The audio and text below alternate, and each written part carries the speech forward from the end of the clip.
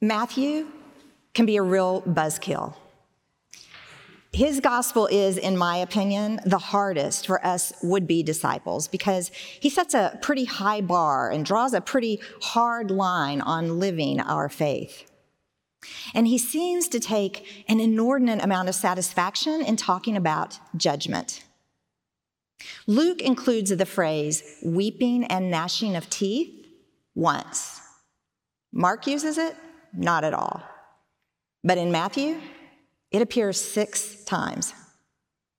And Matthew emphasizes final judgment scenes more than any of the other Gospels. This is that time of year when our readings are focused on what Jesus has to say about the end times and his second coming.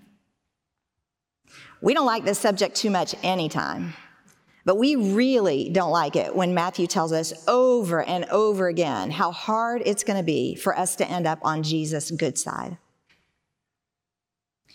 Our passage for today is part of a long response by Jesus that began way back at the beginning of chapter 24 when his disciples asked him, "Tell us, when will this be? And what will be the sign of your coming and of the end of the age?" And Jesus warns of persecutions and false messiahs. He tells us that we cannot know when the Son of Man will come, so we must be obedient and prepared no matter how long the wait. And to drive home his message, he then tells 3 parables. With these parables, Jesus is answering the question, how are faithful disciples to live as they await Jesus' return? How are we to be kingdom people in the in-between time? The first parable tells of a wise and wicked slave. As you can probably imagine, it doesn't end well for the wicked slave. As Matthew almost gleefully tells us, the wicked slave is cut into pieces by the master, and, you guessed it, sent where there will be weeping and gnashing of teeth. Next week, we'll look at the third parable, the parable of the talents. Our parable for today is the second of the 3. It is the parable of the 10 bridesmaids. 10 bridesmaids await the arrival of the bridegroom. We're told that 5 are wise and 5 are foolish. Based on that first parable's outcome, I'm already pretty worried about these foolish bridesmaids. The bridegroom is delayed, and all 10 bridesmaids fall asleep as they wait for him. They are awakened by the announcement that the bridegroom is coming. They sit up and they prepare their lamps to accompany him into the wedding banquet. This is when the 5 foolish bridesmaids figure out that they don't have enough oil to keep their lamps burning. They ask to borrow some from the wise bridesmaids who thought to bring along their flasks of oil. But these bridesmaids say, "No, if we give you some, then there won't be enough for all of us. You better go buy your own oil." When the foolish bridesmaids return with their purchase, the bridegroom has arrived, everyone has gone into the banquet, and the door is shut. And they call out to the bridegroom through the door, but he refuses to let them in, insisting that he does not know them. Well, since I've already been complaining about Matthew, I might as well keep going. I really dislike this parable. Judgmental Matthew is the only gospel writer who includes this story, and I think it stinks. I don't think any of these folks come off looking good. First, there's the bridegroom. He's the one that caused the crisis by being late. And when he finally gets there and starts the party, he wants to judge the foolish bridesmaids for being late. That really sounds like the pot calling the kettle black. Then look at those wise bridesmaids. Yes, they were prepared. Yes, they remembered to bring extra oil. But they fell asleep waiting, just like the other bridesmaids. It's not as if they were more attentive. And how selfish and snotty not to share some of their oil with the other girls.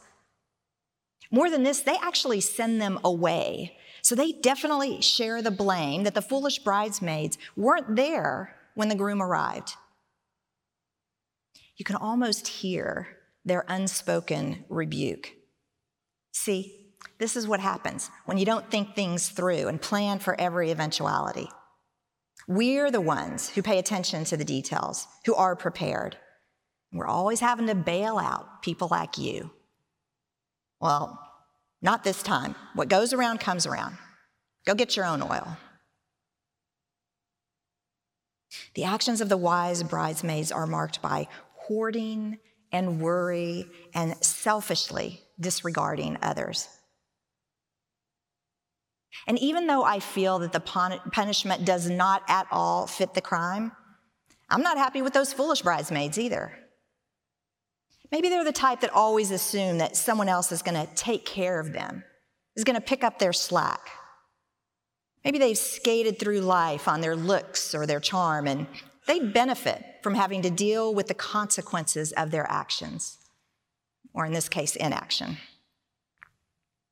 And why did they put more value in refueling than in being present and ready? They become concerned with that which is not of ultimate concern, and so are absent when the bridegroom comes. They miss the entire point of being there, the chance to go in with the bridegroom to the celebration. Yeah, I don't like any of them. While I'm talking smack about Scripture, does this really sound like the kingdom of heaven? Is this how it works, that one apparently arbitrary decision sets the line between inclusion and exclusion from the party? If the bridegroom is meant to represent Jesus, is this consistent with all the Jesus stories that we've seen and seen him be revealed in other parts of Scripture? Let's do a little example. Let's put the image of Jesus in this parable up against Jesus' teaching from the Sermon on the Mount. And let's see what we get. Do not store up for yourself treasures on earth, but store up for yourself treasures in heaven. Although to get there, you're going to need a large reserve of oil. So forget what I said. Store up for yourselves oil on earth so that you will have treasure in heaven. Or, therefore, do not worry about your life, what you will eat or what you will drink, or about your body, what you will wear. Worry about your oil. That's the main thing. Worry about whether you have enough for you and forget about everybody else. They are not your concern. Or, ask and it will be given you. Seek and you will find. Knock and the door will be open for you. Unless, of course, you're late, in which case you might as well forget it because the bridegroom is not going to let you in.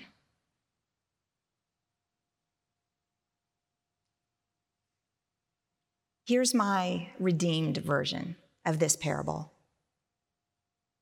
The wise bridesmaids share their oil with the foolish bridesmaids because they know that on any given day they could find themselves in the other group.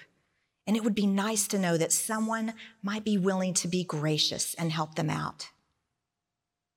Then none of them had enough oil to keep their lamps going long enough, but they were all present when the bridegroom arrived. And it didn't matter about the oil, because once they got into the wedding banquet, there was plenty of light for all.